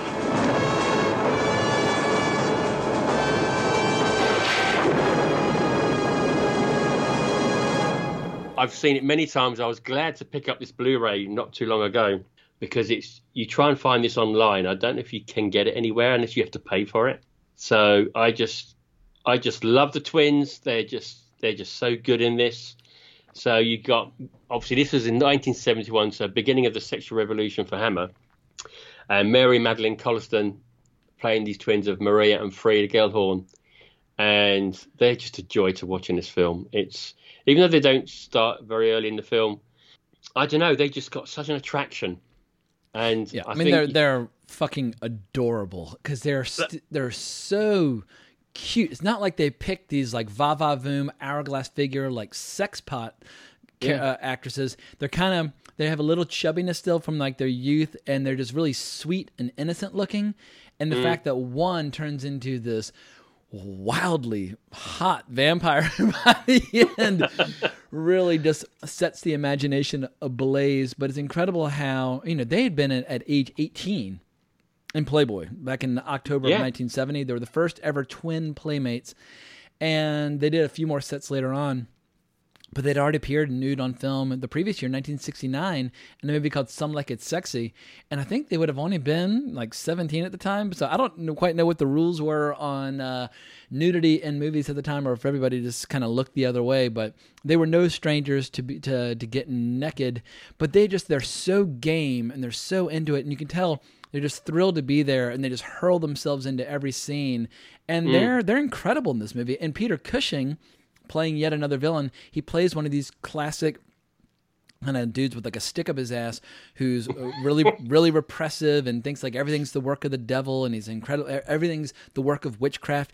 And it's basically like, it's like Witchfinder general territory. Yeah. We have that's it. hordes of old men who they spend their evenings patrolling the woods looking for pretty girls so they can burn them. It's So like, are they all perverts then, really? Do you know what I mean?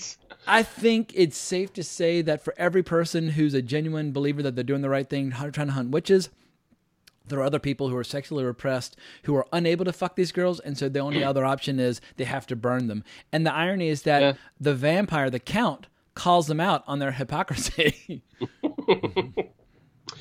Yeah, he plays Gustav Will, doesn't he? He plays such a great role, Peter Cushing. Again, he never fails to entertain in his roles, and it's the same voice, but he's a different character. But he just loves vampires. I think it's probably his first love.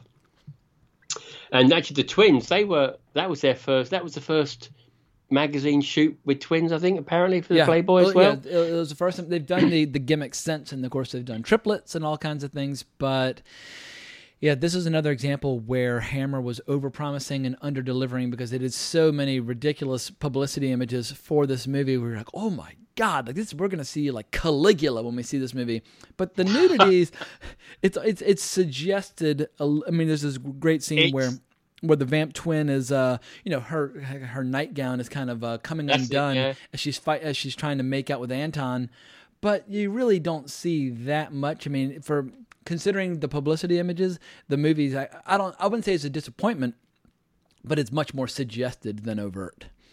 Yeah, I mean, if you were to do such thing as pause a film there, you think you might see more than what you think you're seeing, but it's very well hidden, I think, even though you think you're seeing a hint of bush if you pause at the at the right moment. We've done that many a time in some 80s movies, but yeah, it's it's such a great story.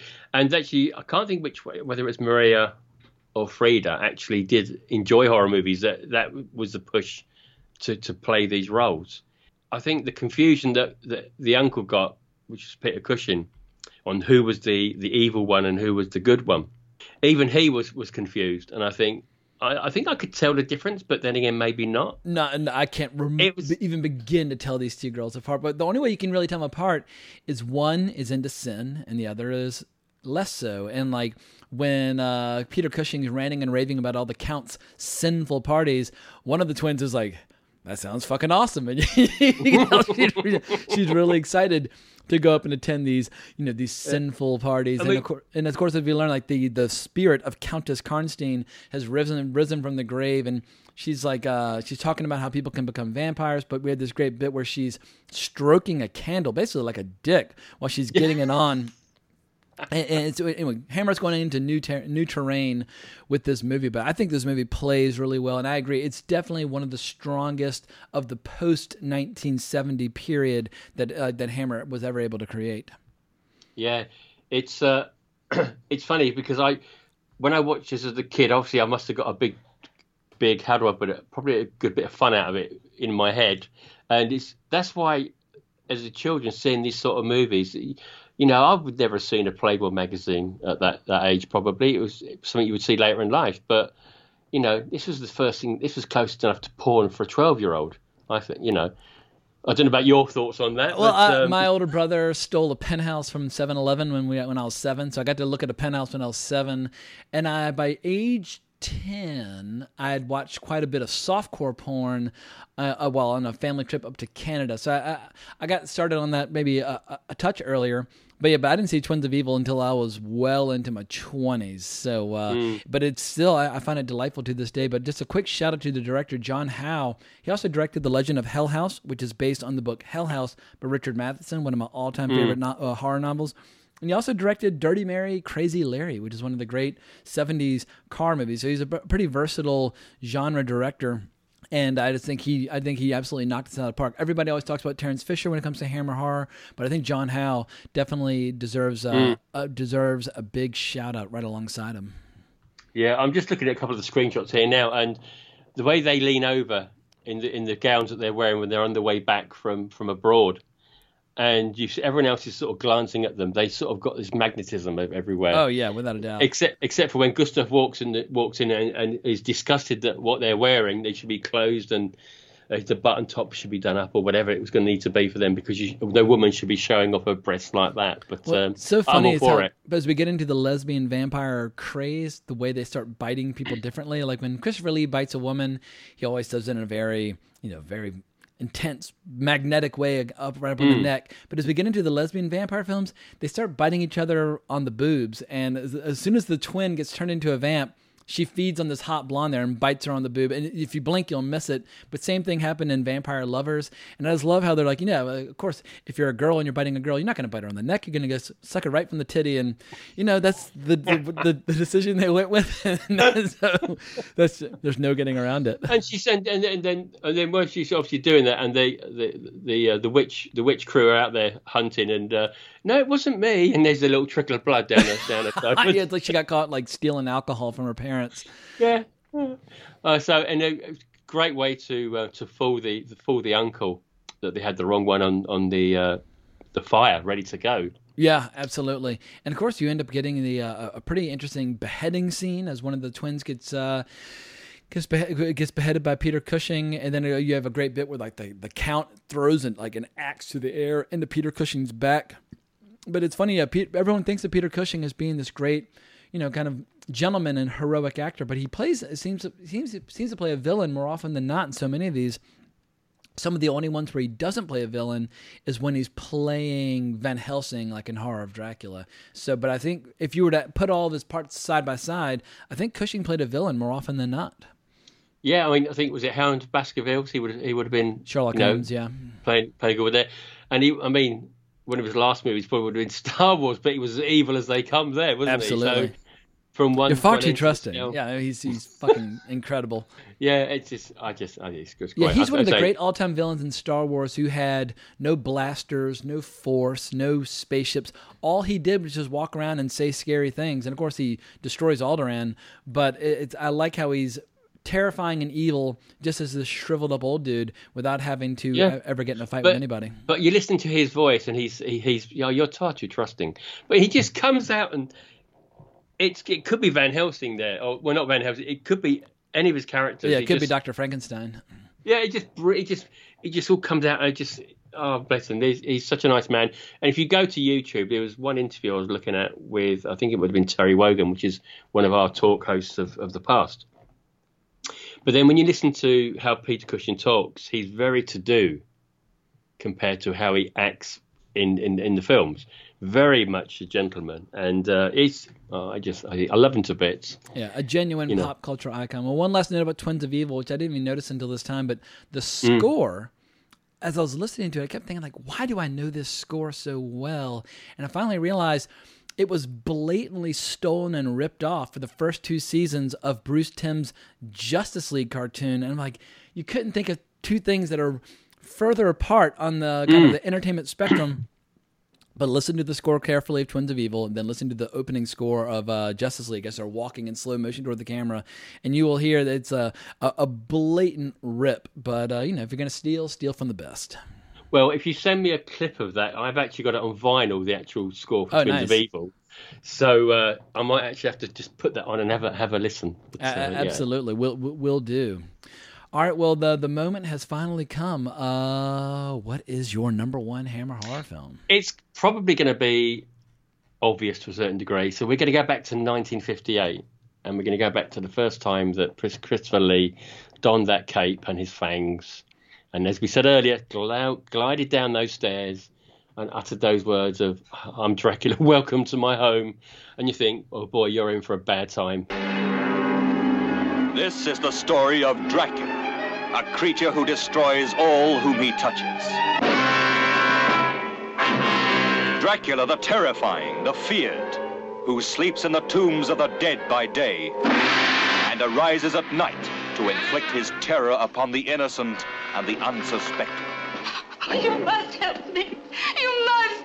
You're my only hope. You must. I'll help you. I promise.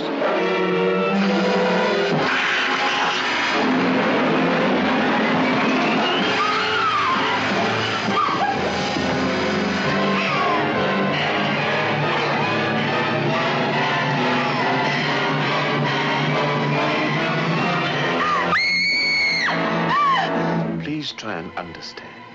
This is not Lucy, the sister you loved. It's only a shell, possessed and corrupted by the evil of Dracula. How do you destroy a fiend who has so far proven himself indestructible? Those who come to end his reign of terror stay to become his victims. Castle Dracula is somewhere here in Klausenberg. Will you tell me how I get there? You ordered a meal, sir. As an innkeeper, it's my duty to serve you. When you've eaten, I ask you to go and leave us in peace. This is the doctor who dares to challenge the vampire Dracula. This is the anguished man who fears for the lives of his beloved, the girl who is his sister, and the one that is his wife. Dracula, the bedeviled master of all that is evil.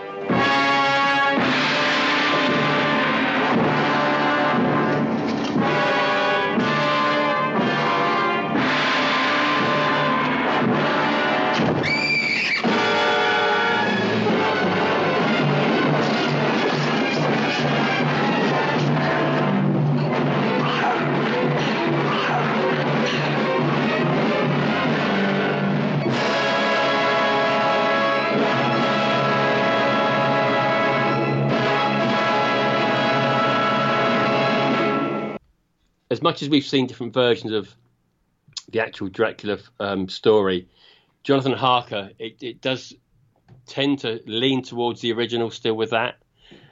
And I just love this movie. It's superb. Does it annoy Brits when Americans call it Horror of Dracula instead of just Dracula? No, well, it's funny. I didn't realise that until I downloaded a copy. Well, actually, I think I paid for a copy on Amazon, and I saw that poster. The horror. I don't think it's a problem. The big reason they did that is because people always forget that when movie business was very different back then, and a movie that was a hit like Dracula could play in the theater for decades. I mean, it's like, oh, Dracula's coming to town. Let's go see Bela Lugosi. Or Invisible Man's coming to town. Let's go see Claude Rains. So just to avoid confusion, in America's releases Horror of Dracula, because the Bela Lugosi Dracula from 1931 would periodically come through town. And so I love the name Horror of Dracula, but I recognize that in the UK, it's kind of foreign to him. Well, yeah, because obviously when you see the opening credits and you see his coffin there, it just says Dracula, and then Dracula comes on the screen. I don't think it ever says a Horror of Dracula unless they did that for the US. I'd have to check to confirm, but I believe it does say in red titles, Horror of Dracula. They have the blood dripping down on Dracula's tomb, and then you cut to the red journals. Like, yeah, they're laying it on pretty thick, but I'm right there with you. I think this is the best film that Hammer ever made. I think it defines the template for everything to come perfectly. And due to budgetary constraints, they have to really condense and simplify the novel. And so as you're watching, I remember when I first saw this I was taking a course on vampires in college. It's called Dracula.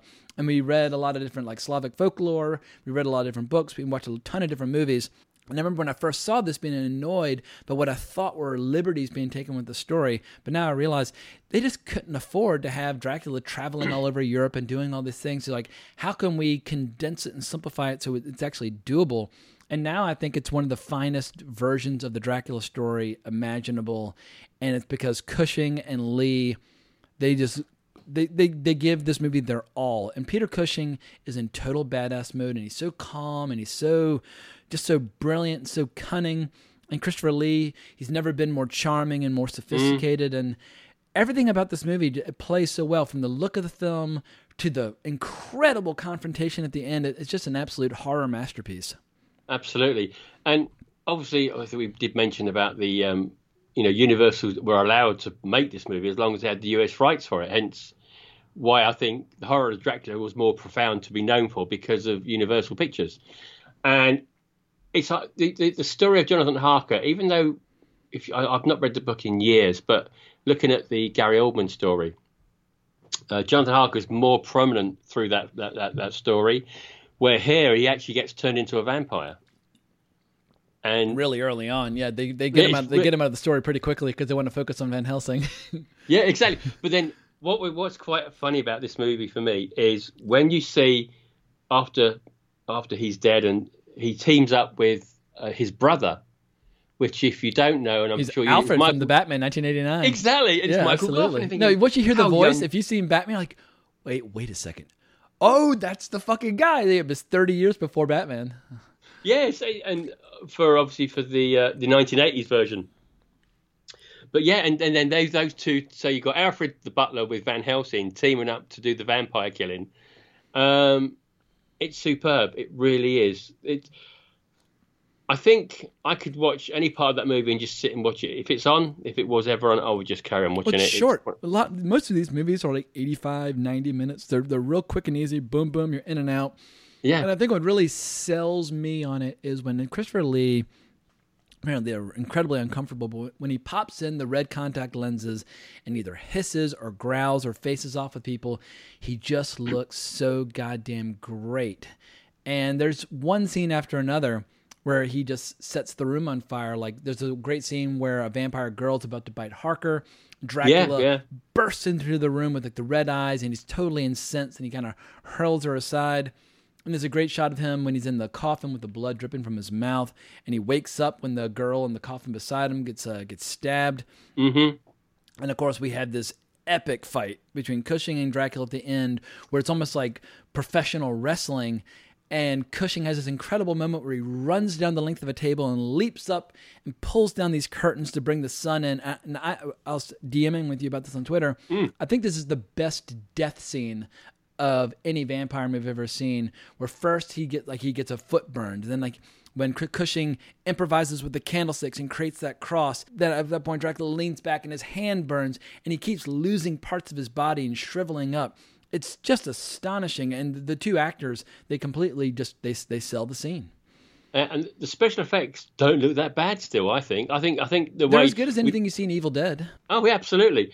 And I think obviously Peter Cushing decided to improvise with the director there on this, but I don't know how old he was when he was leaping off that dining room table. Yeah, I mean, in 1958, he would be, let's see, I've got it open up right here. Where the hell is all Peter Cushing? He was born in 1913, so he would have been probably 46, 47 while doing all this. God, he's been around, hasn't he? Yeah, he lived from 1913 to 1994. So, I mean, also what we get everything that you want from a vampire movie. We got garlic. We got crucifix. You got the stakes. You got the Gothic graveyard with all the smoke and the mist coming out as well. It just sets that scene for that film perfectly. And I would do sort of, how would I put it? I would argue this to the hilt on being one of the top Hammer movies of all time. Yeah, no, I think it's easily the most influential because so many Hammer films follow the template and the formula and the look and the feel moving forward, no matter what monster might be at the focus of it. But I think it's Hammer, unfortunately, started copying itself, and also you had a lot of other people copying Hammer, and so toward the late 60s, early 70s, it just starts to feel stale, and it starts to lose some of its originality. But at this point, it's just iconic. And there are all these great little bits, like when Mina Harker wakes up after she's been fed upon, and she comes out, and the actress got this great bit of direction where they weren't getting the scene right. And so Mina Holmwood, she was told by director Terence Fisher, the actress's name is Melissa Stribling. He said, just imagine you've had the best sex of your life all night long. And then she came out and did it, and then nailed it the next take, because even though she's been fed upon by Dracula all night long, she's been, in the throes of ecstasy, and she just had to have that nice post-coital bliss, and it totally works. It's a shame that for whatever reason, Peter Cushing wasn't in the next movie. I mean, Christopher Lee wasn't in the next movie. He didn't play Dracula again for like 8 more years. Yeah, I mean, there's a big gap between the two films. So I think the next one, if memory serves, was Brides of Dracula, which was a hit. But Christopher Lee had felt like he'd kind of been there, done that, bought the T-shirt, and it took a long time for him to come back. And once he came back, they just immediately started cranking them out like sausage. They made quite a few of them in a row. But he took a good healthy break between his two outings as the character. Yeah. Oh, yeah. I like the Bride of Dracula. I do have that one. I've got a hard copy here, but I don't class it as being a part of that collection of films.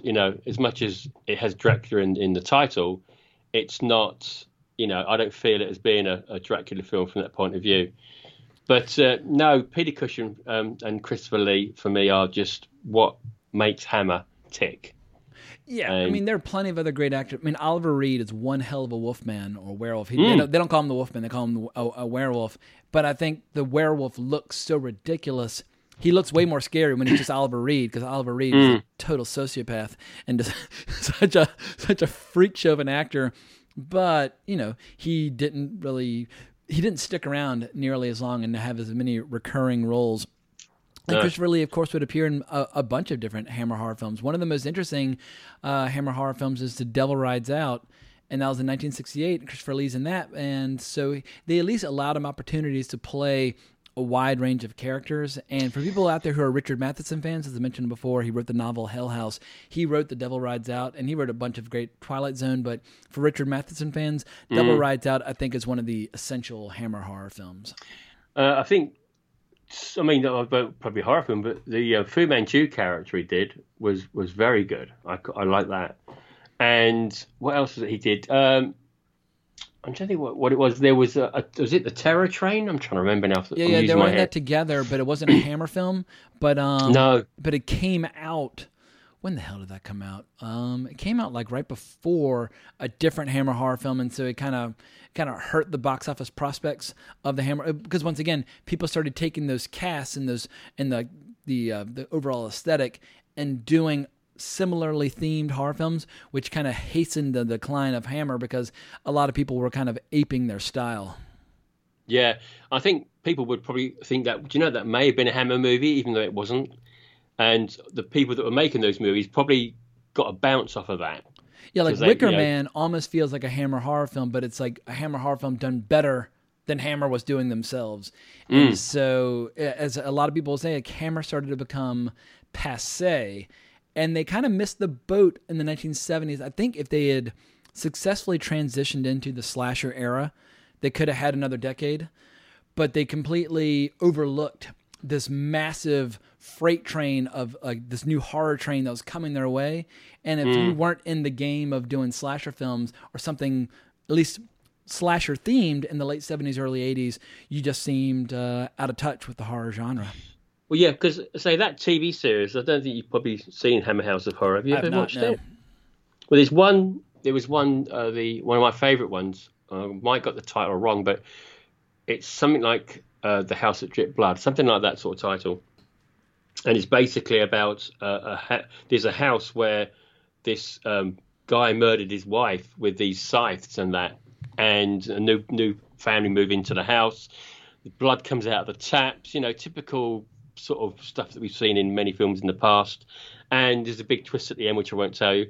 But they're great little 45-minute episodes. Nice. So Hammer would carry on from that in the 80s, but it then just, you know, rolled on and passed out, and that was it for them.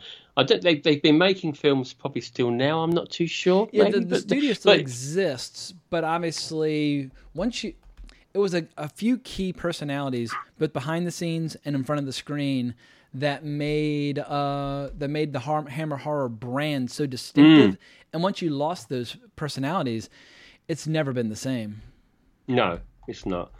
But thankfully that cinema is Didn't Hammer horror do the Let the Right One In, which obviously was a very successful film, but maybe I'm making that up. They did something like 10 years ago that was a massive hit. And hang on, I got them open right now. Brand name recognition. Okay, so here's the brand name Resurrection, 2007 to the present. And maybe they just acquired it, but hang on. Yeah, they did the film The Lodge, which came out earlier this year, which I saw. They did the remake of, they did Let Me In, which was the remake of Let the Right. So Let the Right One In was the original Swedish movie, and then Hammer did the remake Let Me In, which people did enjoy. It was a success. So they're still, I quite enjoyed that film. That's great. So they're still around. It's just they're no longer such a distinctive factory like they once were. No, 5 films a year easily they would churn out, and yeah, but they did 4 Quatermass movies. They did, I think, 7 Frankenstein films. They did 8 Dracula films, 3 Mummy films, and then they got all these other ones like The Gorgon and Plague of the Zombies and The Reptile and Rasputin the Mad Monk. I mean, it's just like the list goes on and on and on. And so, yeah, they basically tried their hand at every classic horror character you can think of, and sometimes they would knock it out of the park and create something really special. Yeah, they did. And it's if anyone has never seen a Hammer film before, would you say dive into the first Dracula movie as the first go? 100%. I think that's, and because I can only speak from my own personal experience, that's how I was first exposed to Hammer horror. I started with Horror of Dracula. I was 20, blew my mind, loved it, and so I think that's the best way, the best chance is going to get their hooks into you. But there's a lot of other good ones. I mean, I like Vampire Lovers, and I really like Twins of Evil, and I really like Curse of the Werewolf. And what about Countess Dracula? Because that's a great one. Which one? Oh, Countess Dracula. I don't think I've seen Countess Dracula, so I'm gonna have to hunt this one down. But it's one of those things where they made so many that I never feel like I'm ever gonna run out of Hammer horror films to see. But as I mentioned before, also Devil Rides Out is a really cool, unusual one as well. But any final thoughts or words on just the legacy of Hammer horror, what it means to British culture, British film culture, all those good things? I think it's still in quintessentially British, and it would probably always will be. And the way we've had other stuff over here with different people in the movies, people like Ray Harryhausen, that it's always going to be there. And I'll be long gone, dust myself, and I think Hammer will still live, and people will be still watching these movies for years to come, which is great to see. I know some people poo-poo and think I'm watching an older movie, but they got to understand how these were made, put together, and I think they tell a great story, really do. Well, the actual terror of watching a horror movie fades very quickly. Very few horror movies stay scary over time. But you can appreciate the Gothic romance, and these are great Gothic romances in terms of the decor and the wardrobes and like the mannered way of speaking and just everything about it. It is a true time capsule from just a different era of storytelling with a different set of values in terms of how the horror would unfold. And I just find them irresistible, and I find them far more interesting than what would be like. I enjoy Roger Corman, but I enjoy him more as a producer than as a filmmaker. I would prefer to watch Hammer horror films over the Edgar Allan Poe films, which would be contemporaries. Like I think Roger Corman kind of peaked with the Man with the X-Ray Eyes, which I think is his best film as a director. Oh, superb! Yeah, it's incredible. But it's an embarrassment of riches, and everybody should at least dip their toes into these waters to see what they think. And also, with Halloween right around the corner, it's the perfect time to revisit these movies. But where can people find you online if they want to talk more about horror or Hammer or whatever? So, best place always is Twitter at Steve007. That's my go-to for chat. Anybody wants to have a chat, I think we have a big film community there now that everyone's dipping their toe into, from the Moose to whoever that's getting on. The Moose, he's become an overnight phenomenon. Everybody loves the Moose now. So there's some great, the best place for that. For gaming, you can check us out at Pop Culture Gamers. We try to do it once a week. Sometimes family gets in the way, but we do try to keep that going. And with a few TV shows returning, I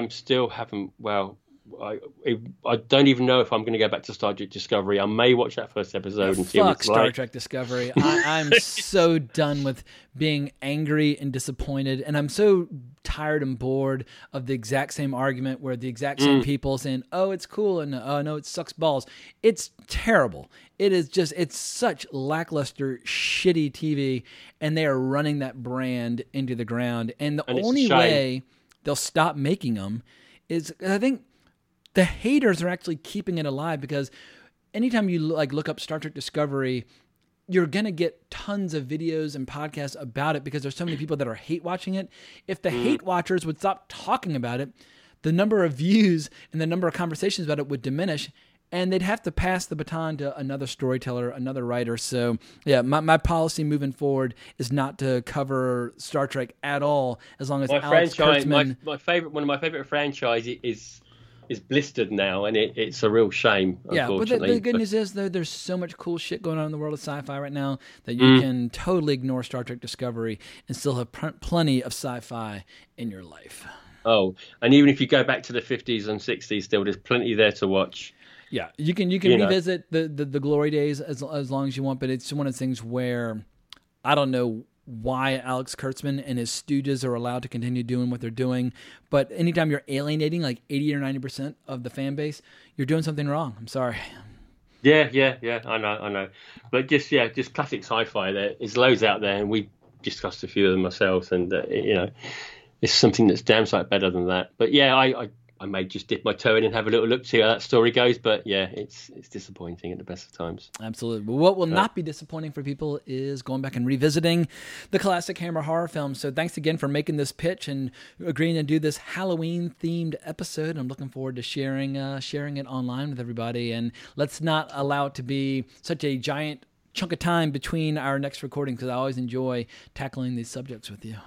Yeah, we'll have to come up. I mean, there's plenty there that we've mentioned in the past that we could be doing, so we'll have to have a shout out between the two of us. British genre films are always a good. It seems like British genre films from like the 50s, 60s, and 70s are always our sweet spot in like overlapping interests. Oh God, yeah, there is, and there's this mother. I'll have to put my brain in gear. Not as if Frankenstein was pitched out well. I should have to think of what we can come up with, and or if you can come up with something yourself that you can think about, we'll. Yeah, because it's been a long time. I think it's been quite a while, actually. Our last one, I think, was 7 months ago when it was it the bunch of guys on a mission? What the fuck was it? Was it? Could have been. Yeah, I can't remember. At any rate, well, it's been too long. Let's not let it be that long again. It might have been the Western one. It might have been the Great Escape and everything, wasn't it? I think it might have been that one. I can't remember. During the time of COVID, all time blends together. Oh, God, but anyway, it's always a pleasure talking with you, and always pleasure talking movies with you. Absolutely. We hope you all have enjoyed this episode. Please remember to subscribe to the podcast, and if you want some more content in the near future, hunt down my video on my YouTube channel, Geekin' with James Hancock. But hunt me down on social media at Colbrax on Twitter. But we can't thank you enough for listening. We really appreciate it. But we hope everyone has a very happy Halloween. But more importantly, as always, onwards and upwards. Ain't like it used to be, but it'll do. You know how to whistle, don't you, Steve? You just put your lips together and blow.